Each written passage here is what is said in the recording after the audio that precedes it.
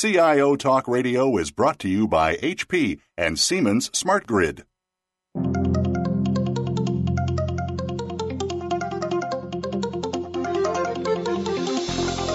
Welcome to CIO Talk Radio with your host, Sanjog Aul. All comments, views, and opinions expressed on this show are strictly those of the host, guests, and callers. Now, here's Sanjog Aul. Very welcome to CIO Talk Radio. To learn more about the show, please visit www.ciotalkradio.com. And as always, we invite you to join the discussion on Twitter, hashtag CTR Live, and look for this show as hashtag Big Data or hashtag Movies. Today's topic is Big Data on the Big Screen. And our guest for today's show is Colin Brown, who's a professor of Kanbar Graduate Institute of Film and Television with the Tish School of Arts at NYU. Good morning, Colin. How are you? I'm very well, thank you. Happy to be here. Great, and it's an honor to have you on our show. Now, as we know that we're in the heights of the fall movie and Oscar season right now, and there's a lot of talk surrounding big blockbusters and small indie films. But the reason we're exploring big data and movies today is because it's an unexpected solution to the problems films are facing in terms of getting people back to the cinema and competition with TV and online streaming. So, Colin, just to get started and get an idea of what the landscape is, what all exactly is happening in the movie industry right now, which is prompting this kind of discussion? Well, it depends how you view it. I mean, one of the challenges, I think, of the film industry is through what glasses do you view the thing? What metrics do you use? And the macro picture, in many ways, looks great. I mean, the actual sheer grosses for box office, not only in this country but around the world, keeps rising. There's no evidence that will drop. Consumption across all media of movies keeps going up on a global basis. But then when you sort of scratch below that, you start looking, well, in theaters, well, how many people are actually visiting theaters? Well, that's a different story, again, depending which country you look at. And then you look at profitability, and you know, that's the hardest one of all to gauge. And you know, those don't always go in lockstep with one another. So if you say that they don't go lockstep, and I'm sure, you know, we always have to juggle different balls at any given time in any industry. So nothing new there, but is there any disruptive change or something which is unprecedented people are facing, and maybe technology infusion is either showing them light at the end of the tunnel, or it is giving them jitters? Well, jitters has always come with the film industry. It's perpetually jittery. It comes with the territory. I mean, I think it's the angst that makes the film business so good. Actually, it's no. I mean, but seriously, I mean, one of the biggest challenges is that the old way in which movies were consumed and which the business grew around is being challenged, and you know, the biggest theatrical distribution in many ways remains a loss leader, and the reason it's a loss leader is the amount of money it takes to actually persuade people to come and buy tickets. So the marketing costs, those costs are enormous, and still, as I think we'll examine this, you know, in the rest of the show, but you know, a relatively unexamined part of the business in terms of what needs to be spent, how, and you know, and the efficiency of that. So that's at one end, but it's a loss leader that drove the way that movies, you know, nothing beats a theatrical release for creating very, very instant mass attention and drawing the spotlight onto films and individual titles. The awareness that comes with that is huge, and that translates down the line as you know, as people who've either failed to see it but heard of a film get to see it later, or may want to revisit a film that they saw on one medium, the big screen, and you know, enjoy seeing it at home or on their computer screens. That business is the bit that's changing very fast for the reasons we're all very familiar with. And one is that, you know, a DVD business, which was very reliable, is being replaced by essentially an online and on-demand business. That is very popular, but monetizing that has proven more difficult. And, you know, eventually I think it will work its way out, but because it will reach a lot more people. So it's a question of converting those, the phrase that everyone uses is converting those digital dimes into what used to be DVD dollars. And that is the big challenge. Would you say that an instant flash in the pan success immediately following the launch of a movie is seen in a better light than a long tail, incremental, but overall netting you a lot more type of revenue and profits? So this is a very interesting question, and it's come up a lot. The knee-jerk answer to that is yes, but actually, what's I think become apparent, we don't know much about what happens on VOD because it's that data is closely guarded. But it seems that the world is certainly at the more specialized end, so the adult-oriented movies rather than the teen movies. And this is the thing, that there are lots of different movie marketplaces, even on macro terms. But for those kind of films, it seems that discovery is now the big thing. So people like to discover things or feel that they're part of a discovery process. So actually, one of the interesting things about this year is that there have been a number of films released theatrically and at the same time, on VOD, certainly on the independent side, where it actually has built up a following later on, and they've done remarkably well, and the sort of the tail wags, more in unexpected ways.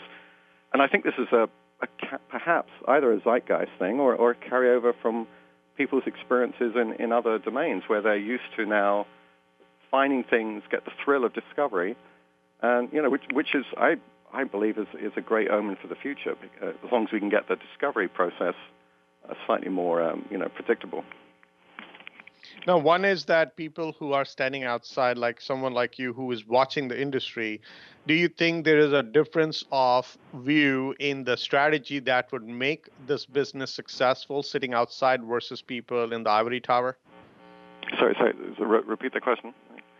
So you are someone who are sitting outside and watching it like almost like an analyst and watching the trends. And so do you think your strategy, what you think is going to make big movies and big cinemas successful, the big screen essentially successful, is that definition has a different flavor than what people within the movie industry are seeing as a secret recipe to success?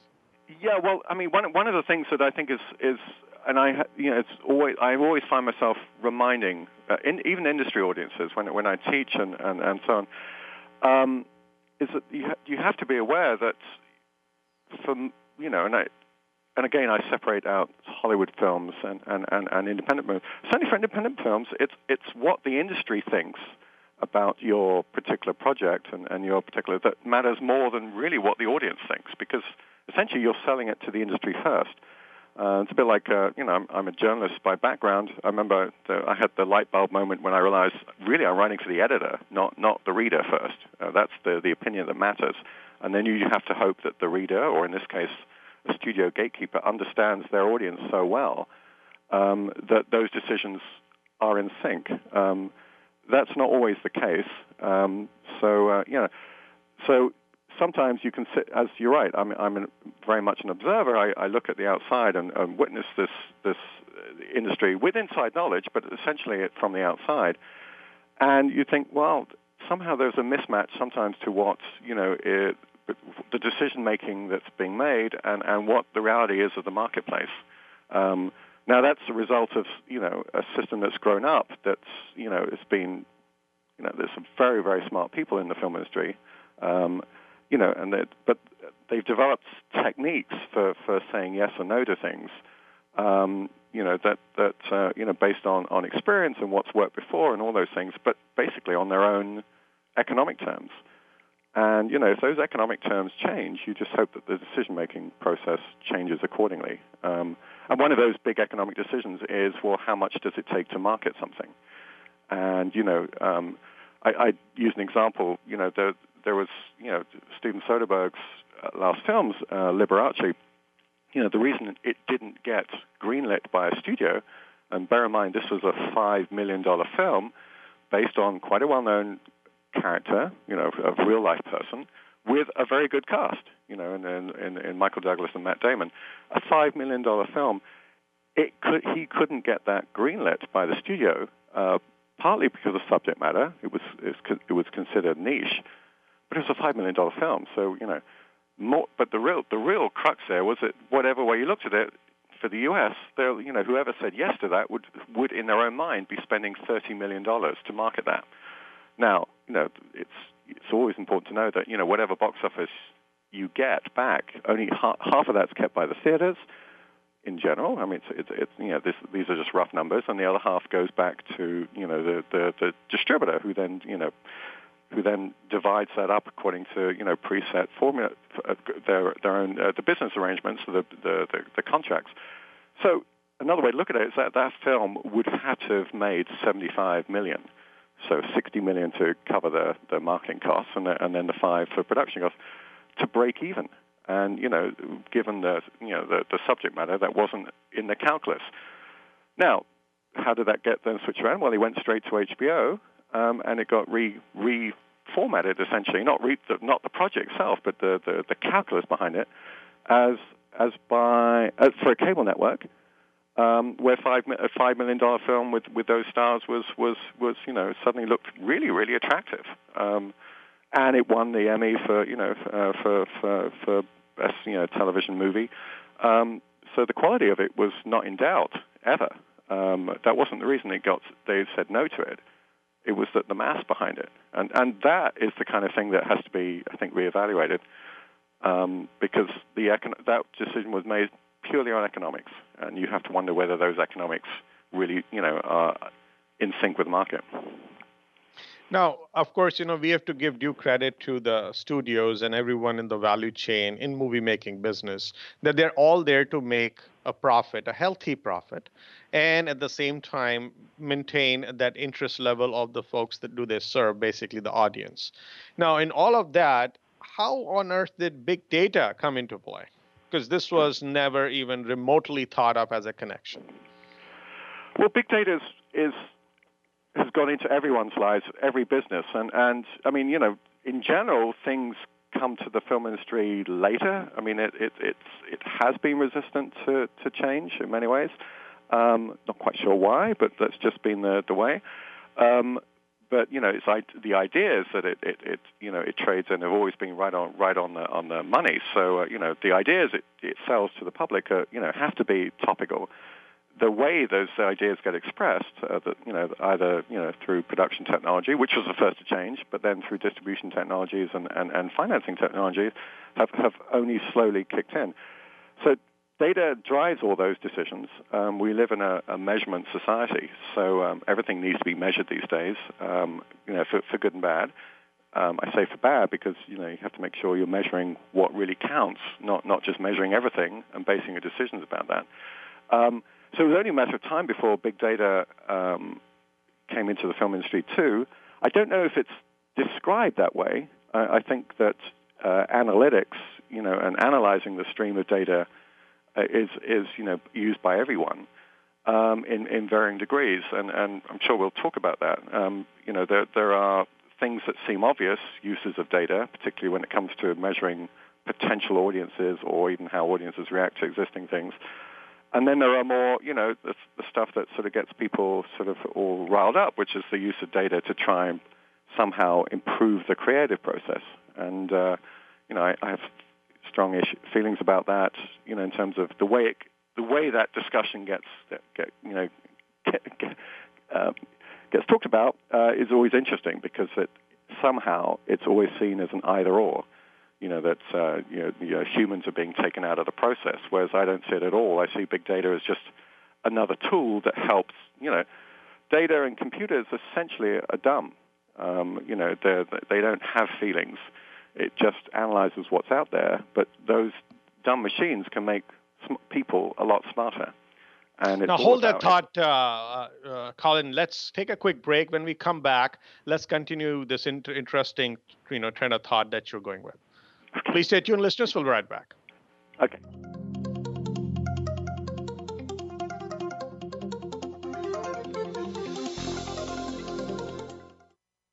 The U.S. and Canada represent just 5% of the global population, but collectively we consume about 35% of the world's resources. Supply is not keeping up with demand, so change is not an option, it's imperative. Siemens brings knowledge to power through modernization, responsible energy consumption, and greening the grid projects. Siemens Smart Grid has the answers. Just Google Lead the Charge portal.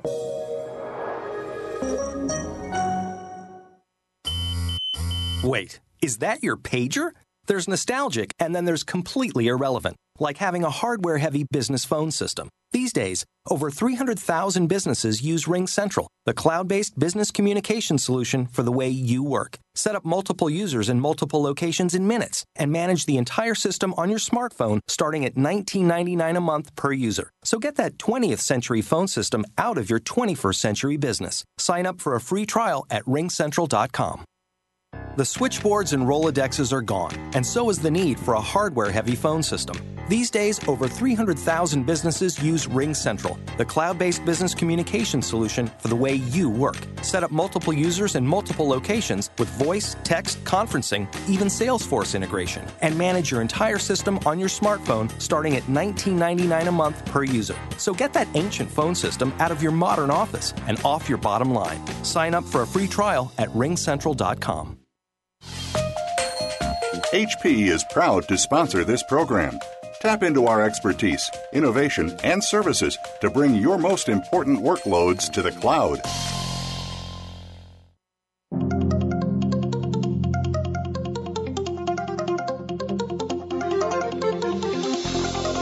You are listening to CIO Talk Radio with Sanjog Aul. To learn more about the show, please visit www.ciotalkradio.com. If you have a question or comment, call toll-free at 1-866-472-5790. That number again is 1-866-472-5790. Now, back to the show. Here's Sanjog Aul.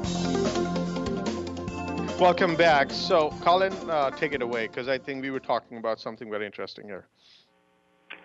Yes, I was saying that it's inevitable that data is working its way into the film industry right now. I don't know yet if the concept of big data is bandied around, but for sure that that predictive analytics are being used, and it right through the chain. So but it's all the point I would make is really it's about empowering the decision-making process and giving the human element of that part of it, as much intelligence as it possibly can. So it's really about which questions are being asked. There's all sorts of, sorry. Yeah, so the thing is that big data has been, utilized in many industries, as you already mentioned, and it is actually a reality that people are trying to make operational improvements. They are trying to figure out a way to learn more about their customers, in this case would be audience, and then see how they can offer them an experience. And an experience doesn't only mean the very movie, but also how they go to a theater and how do they overall enjoy with their families, what they eat there, et cetera, et cetera. All that is understood. I guess the place where people are a little puzzled in, or the main area in which we would like to explore, is that how does that creep into the creative aspect? Do you think is there a sentiment out there that if I'm going to now have computers tell me how do I create a movie, there would never be another Avatar again? I think computers are smart enough, in terms of its own innate processing, to know that Avatar would be a good bet. I think the question there is, would it keep, a good computer would tell you at what point Avatar 4, 5, 6, and 7 is the law of diminishing returns. And I think what computers and data analytics is very good at is on the business side. It's the return on investment aspect of the business is crucial in terms of a sustainability. If you believe in film as I do, as a rational film investment, then it's about making smart decisions about how money is spent and where. And I think data there can definitely be a very, very good tool. There isn't much data to have right now to improve that decision making. So we're starting from a low point. So anything would be additive, and I think that's the point here. It has to be additive. It's not a replacement thing. Now it starts getting into some interesting areas. When it starts informing the creative decision. Now, I'm intrigued by something that was said last week at a conference out in L.A. Where one of the research firms involved that's used by the studios, the head of this company called Worldwide Motion Picture Group, said, they're in the data business, and even they were saying that research is a bad word because the way that research gets expressed, mostly through test screenings, is getting worse. In fact, it's less predictive now than, and this is coming from him, not from me. So, and he made the point, which I found quite interesting, is that actually the people who go onto various crowdfunding platforms, and there are various, some of the donations, some are equity. We're going to see a lot more of that. Well, that's a much better way of gauging material because you're getting the interest before the material is even written or visualized in a film. And this is one of the big challenges in film because, of course, up until now, really you don't know how the audience is going to react, and perhaps you never will until it hits the marketplace. And one thing interesting about movies is that it's like bring a child onto this earth. There's all the stuff that goes into it at the beginning, our genes, and then there are social factors that inform that creates a personality. Well, you could say the same thing about film and cinema.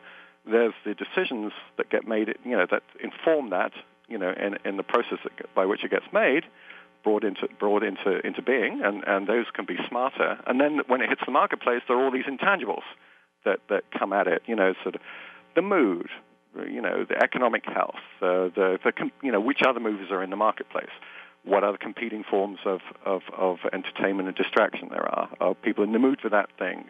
Was it the right time? All those things, which really are almost impossible to predict, with any great certainty.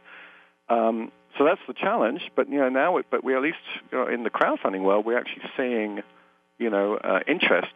You have some marks now for what interest is likely to generate, either among the public because they're donating to Indiegogo or something, or on platforms like Slated where it's an industry reaction. So so that is I find interesting.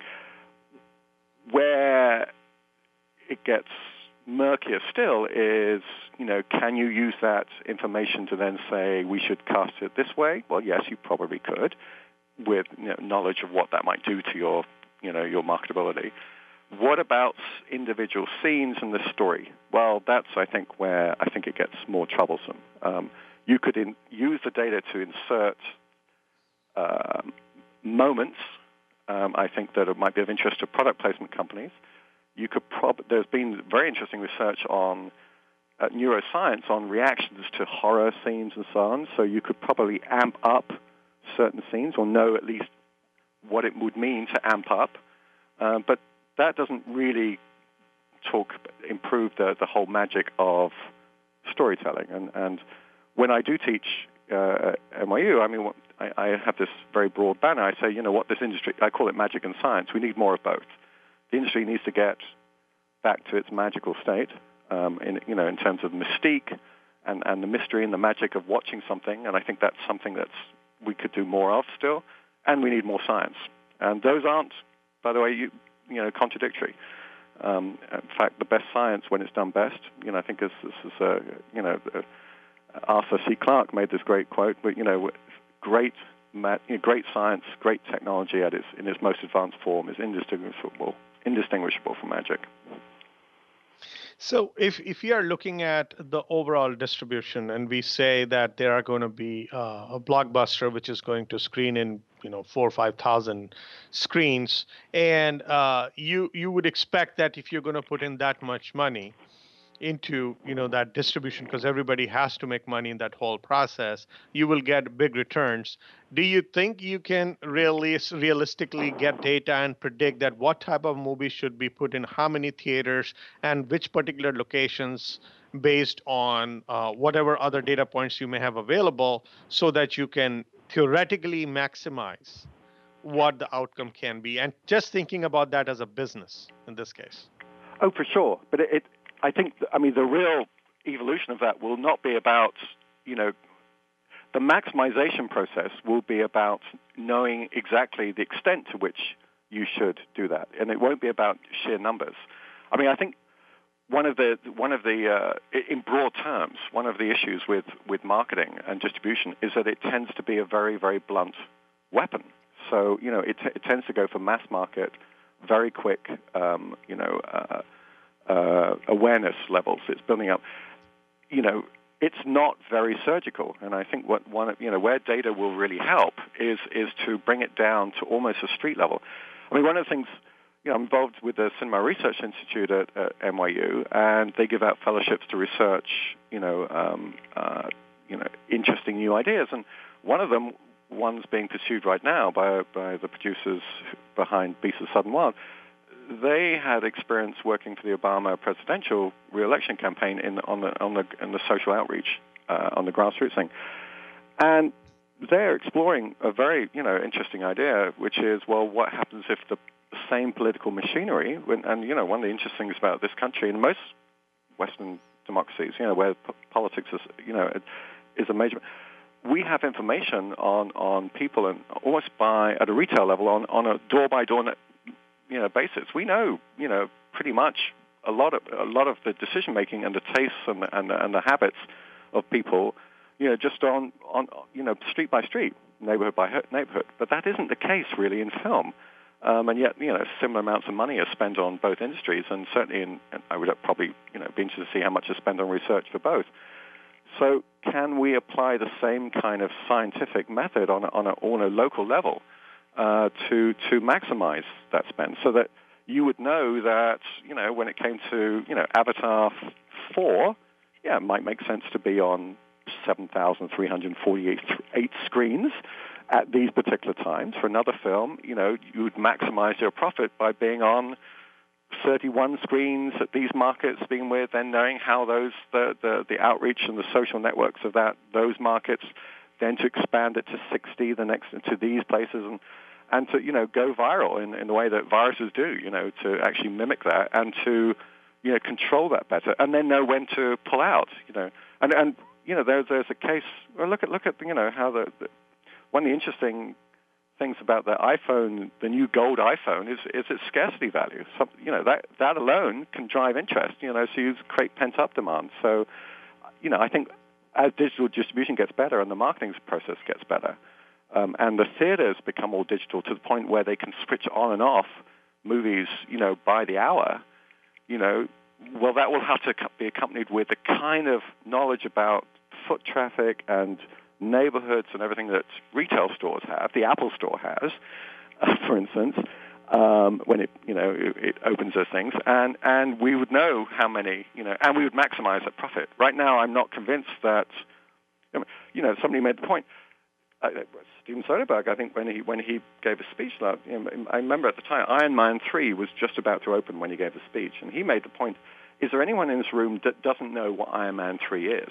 And, of course, everyone knew it was coming. He said, so why are they still spending money bludgeoning everyone with that message? Is that the best use of those dollars? And the efficiency in marketing is not there yet. Let's take a quick break, listeners. We'll be right back. And then let's look at what way can we actually refine the marketing. And we spoke about social media, and we are talking about big data. And big data is all about taking unstructured data like social media and many other sources in order for us to get the required insight for us to get to the right level. Do you think at this hour, where we stand with big data and the way social media is in whatever maturity state it is in, can effectively be utilized to laser target our regions, when to launch a movie, how much exposure should be given in a given market, and what type of sentiments do we appeal to the people out there so that they start flocking at the big screen. Please stay tuned. We'll be right back and explore.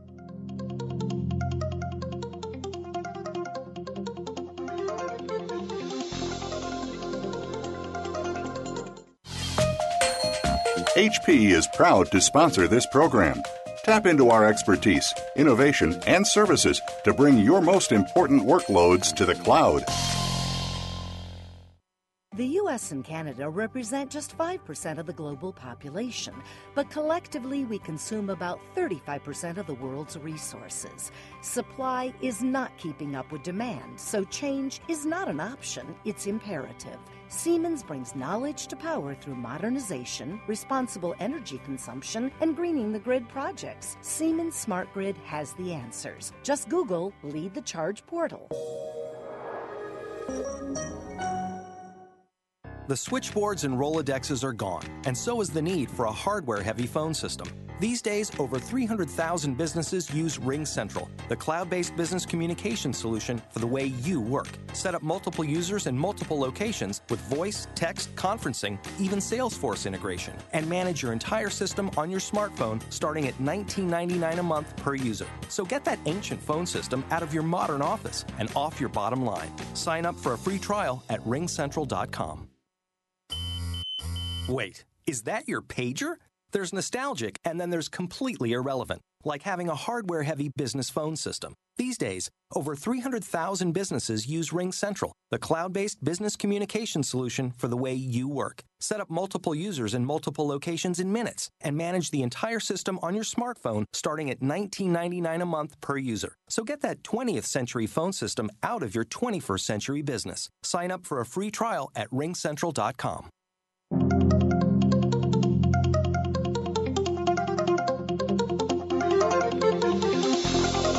You are listening to CIO Talk Radio with Sanjog Aul. To learn more about the show, please visit www.ciotalkradio.com. If you have a question or comment, call toll-free at 1-866-472-5790. That number again is 1-866-472-5790. Now, back to the show. Here's Sanjog Aul. Welcome back. So when we are looking at the social media, which is, of course, one of the ways, or in fact, that's the majority of the times users are using to share their sentiments about movies and or other form of expression. Do you think, and big data, as of course, at least claims to say that it can sift through unstructured data and get into the hearts of what people are thinking, how they're going to emote to a certain pitch, etc. Do you think this has reached a point where whether it is how you make a movie or how you distribute it or how you market, do you think there has been an effective direct connection made between the two? We talk about test research. About a week ahead of a film's, maybe 2 weeks at best, but maybe a week, probably a week. You know, as the marketing around a film and the awareness builds up, then the social media networks sort of start twittering, and at that point you've got a very good signal about coming a sort of a better signal coming back as to what the reaction to that film is likely to be, and the awareness it's building. Probably more fine-tuned than the test screenings. Somebody made the point. You don't ask 300 Ben Stiller fans, at a test screening for a Ben Stiller movie, what their reactions are. That's a low sample size, and it's a predetermined answer. Social media sort of, is allows you, because it's not, you're not determining what the sentiment should be or your sample size, it's coming at you, gives you a much better bellwether, for that kind of information. But that's 1 or 2 weeks ahead of the release. By then most of the big decisions have been made, and you just hope that, well, perhaps, you can adjust the spending on marketing, but of course that's also been probably pre-committed as well as part of a finance plan. So, but it will get better. And I think the social media will get better as a sort of a research tool that will probably sell its abilities, back to all sorts of industries, including film. You asked about the creative process. I'm not so sure in its pure from a storytelling point of view. Now, storytelling is as much, it's an art, but it's also based on principles, and we all carry that. The storytellers, filmmakers, journalists, TV writers, all storytellers in different ways, all carry their own data set in their own mind based on, the principles by which stories should be told. And then they know how to deviate from that or to, build on that to then create, to a story that will resonate.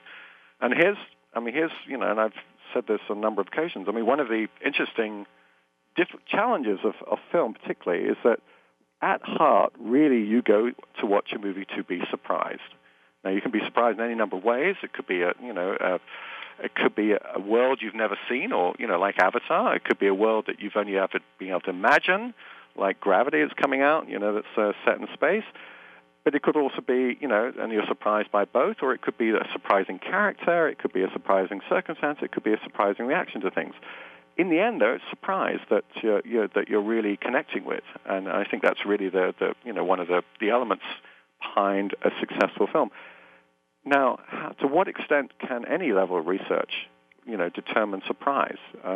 It's almost, data research is the opposite. Surely, it analyzes what has been, not what might be and what might, But it can certainly analyze the conditions around that to be able to maximize your ability to create surprise, if that makes sense. Definitely.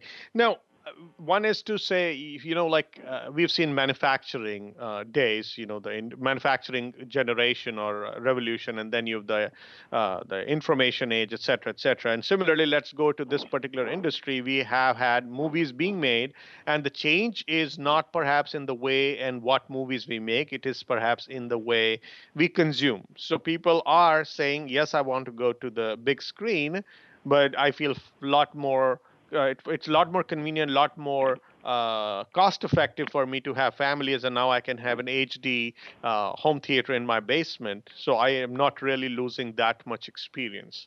So what is the fight here? Is the fight to get more people to a location where they are finding an equally compelling avenue to consume the same product that is being delivered?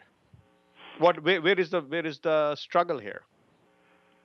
Well, I think the fight here, it's like so much of the industry, is perceptual more than anything else. Look, that we've grown up. The industry has grown up since the Nickelodeon and the Magic Lantern into believing, and for good reason, that the theatrical experience was the primary one, the one that you did first. Now, I don't know if that holds true anymore.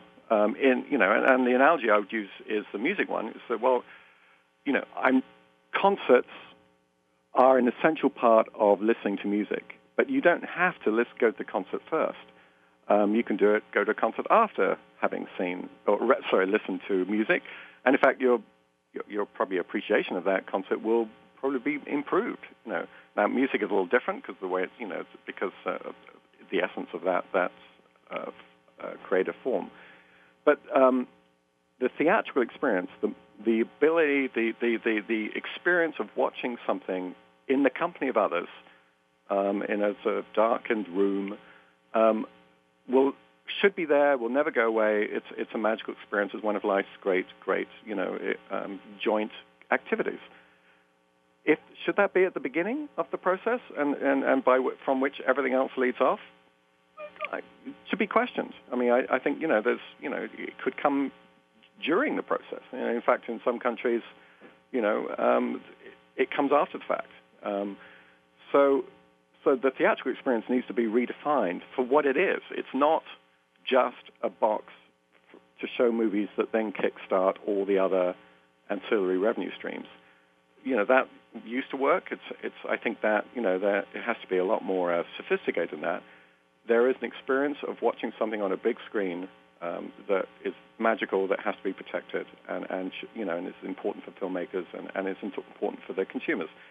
There's also the other thing which is watching a movie, on any medium outside that, which is accessing a great story, and it could be on a computer screen, it could be on a TV screen. Sounds outdated to say that.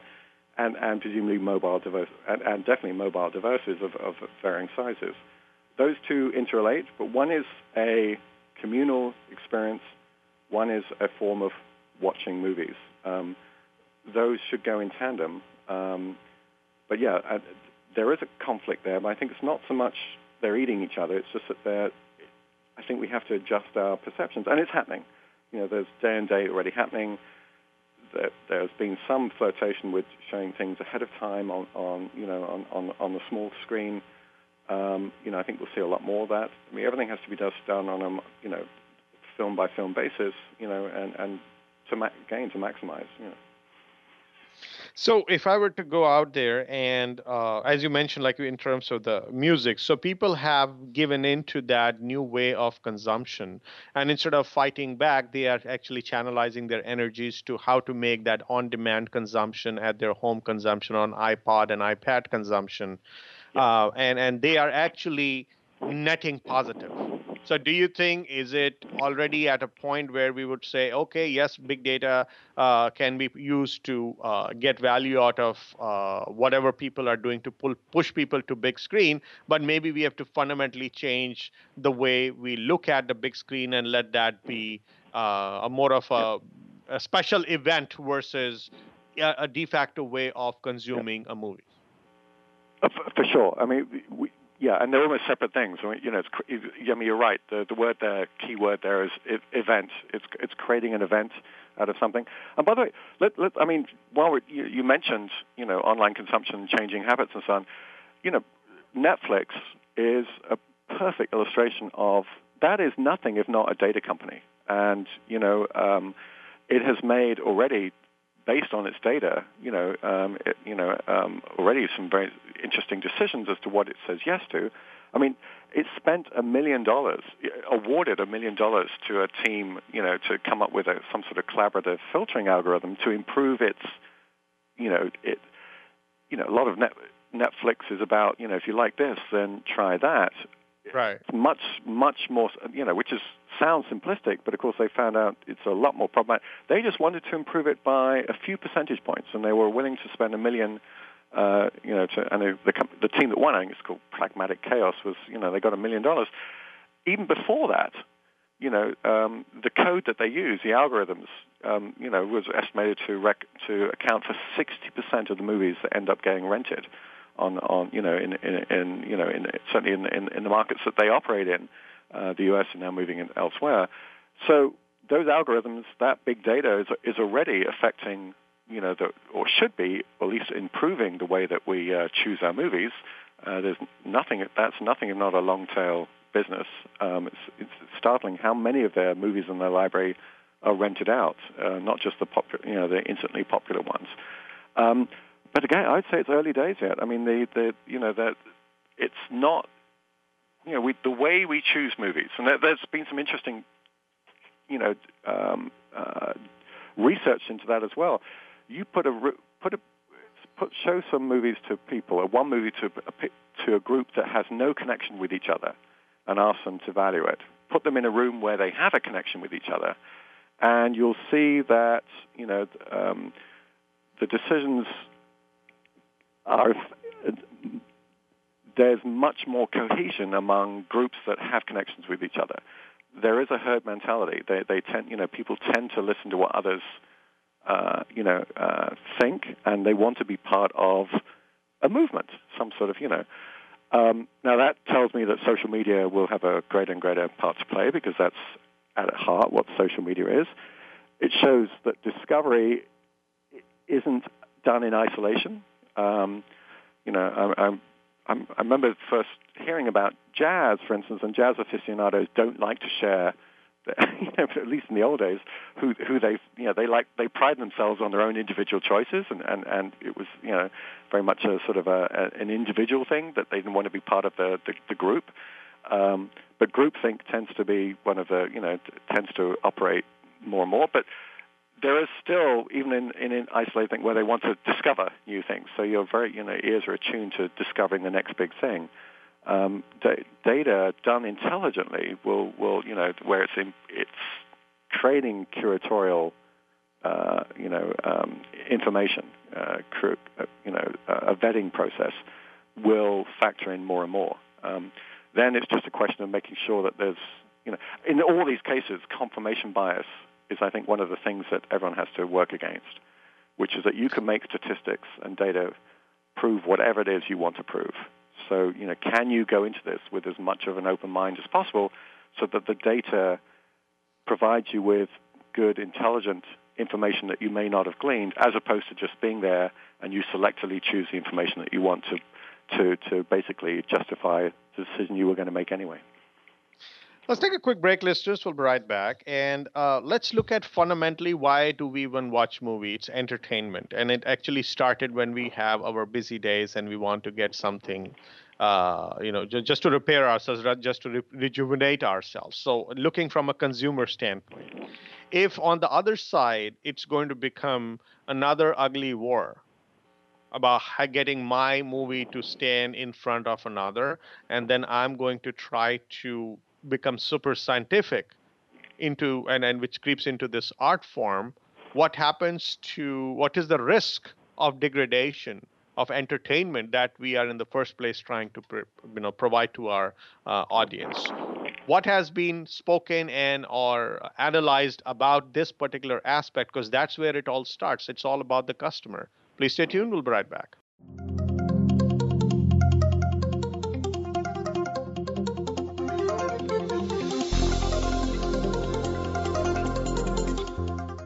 Take a look around. Is anyone in your office listening to music on a boombox? Probably not, because you stream radio through the cloud like a normal, well-adjusted person living in the 21st century. Know what else you can get through the cloud? Your business phone system. Yeah, switch to cloud-based Ring Central. Run your entire business phone system online and use it with your smartphone and tablet for as little as $19.99 a month per user. And then you can put that old PBX in the junk pile next to the boombox. Ring Central. Phone systems reimagined. Sign up for a free trial at ringcentral.com. The U.S. and Canada represent just 5% of the global population, but collectively we consume about 35% of the world's resources. Supply is not keeping up with demand, so change is not an option, it's imperative. Siemens brings knowledge to power through modernization, responsible energy consumption, and greening the grid projects. Siemens Smart Grid has the answers. Just Google Lead the Charge portal.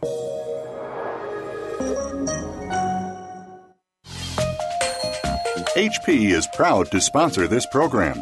Tap into our expertise, innovation, and services to bring your most important workloads to the cloud. The switchboards and Rolodexes are gone, and so is the need for a hardware-heavy phone system. These days, over 300,000 businesses use Ring Central, the cloud-based business communication solution for the way you work. Set up multiple users in multiple locations with voice, text, conferencing, even Salesforce integration, and manage your entire system on your smartphone starting at $19.99 a month per user. So get that ancient phone system out of your modern office and off your bottom line. Sign up for a free trial at ringcentral.com.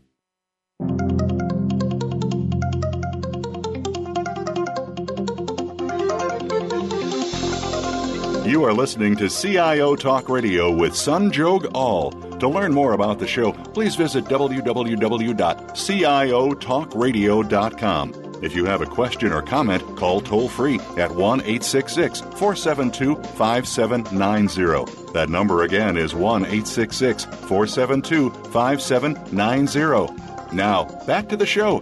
Here's Sanjog Aul. Welcome back. So, Colin, when we speak about the very entertainment, do you think we are losing sight of what we started all this for? To some degree. I mean, I think, that is a byproduct of, of any attempt to to mechanize anything. Is that and you have I think some clear notion of why you're doing it and why a film is being made. I mean, if once markets get second guessed to an inordinate degree, and the decisions are being driven by that, then I think that the audiences sniff that immediately, and I think we've seen examples of that this year. Some films, not all, and by the way, some of the films that are supposed flops have actually done very well overseas. So, that I always have to add that caveat. We dismiss films very quickly, and they've actually, some of them actually, we should have such failures because they've made a lot of money. But there have been films where this year where people have been turned off by them, and I think they can't necessarily put their finger as to why it didn't quite work for them. Had all the elements and everything was, but it just felt too mechanized, or it just felt too that it was made with a market in mind as opposed to with the real desire to tell a great story. And I think, that always has to be kept front and center. All of these tools, all these things have to be to the service of telling great stories. It all starts with material. That's why we do it. There are, in endless, maybe the core stories, they're all just variants of the same 6 or 7 core stories. There are lots of discussions about that, debates about that. But there is an endless capacity for surprising people, for telling same stories in new ways, showing new worlds, new characters, and enlightening our lives in one way, either tragically or humorously or any combination of emotions. And that's where it begins. So everything should be to the service of that. So, question for you. The Netflix spent $1 million to get an algorithm to see how they can select or suggest better movies to people or where they will consume more. Who has spent money to understand that the same data analysis could actually help make better movies where people get more entertained? It's not clear. I mean, this is a very guarded industry. I mean, there have been we know that neuroscience and neuroscientists and various data-driven companies are being retained and used at different levels of the studio system, right from the creative process all the way through, certainly through to distribution. You will be hard-pressed to get any of the studios to actually acknowledge that. Partly, I think, because it might, one, there's a competitive element. So this is an industry that likes to guard its trade secrets, even though it's a collaborative industry at heart. There's that, and partly, I think, because I don't think it would. I think it plays to this notion of any attempt to bring science to this will somehow undermine the creative elements. Whereas we know from we know that this has already happened in music, where certain albums, back in the day when there were albums, hit songs within that. So the famous example of Norah Jones' debut album, and others, Maroon 5, I think, where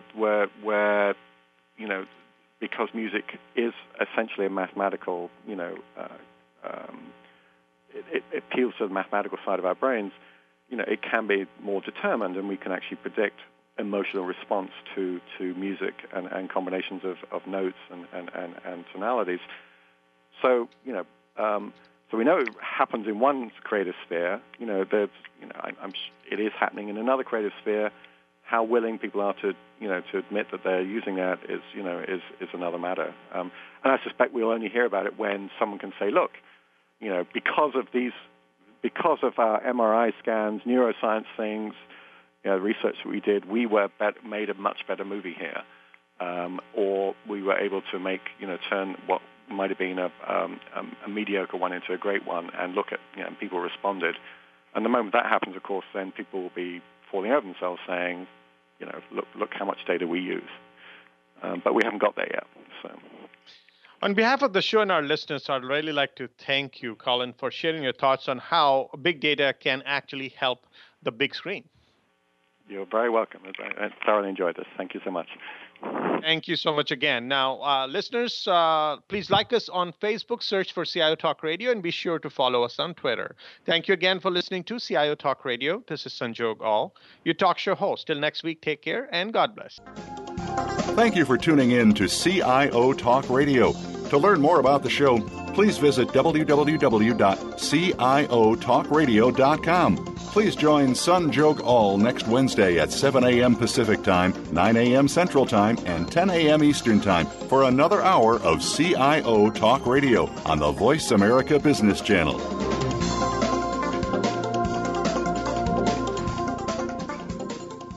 CIO Talk Radio is brought to you by HP and Siemens Smart Grid.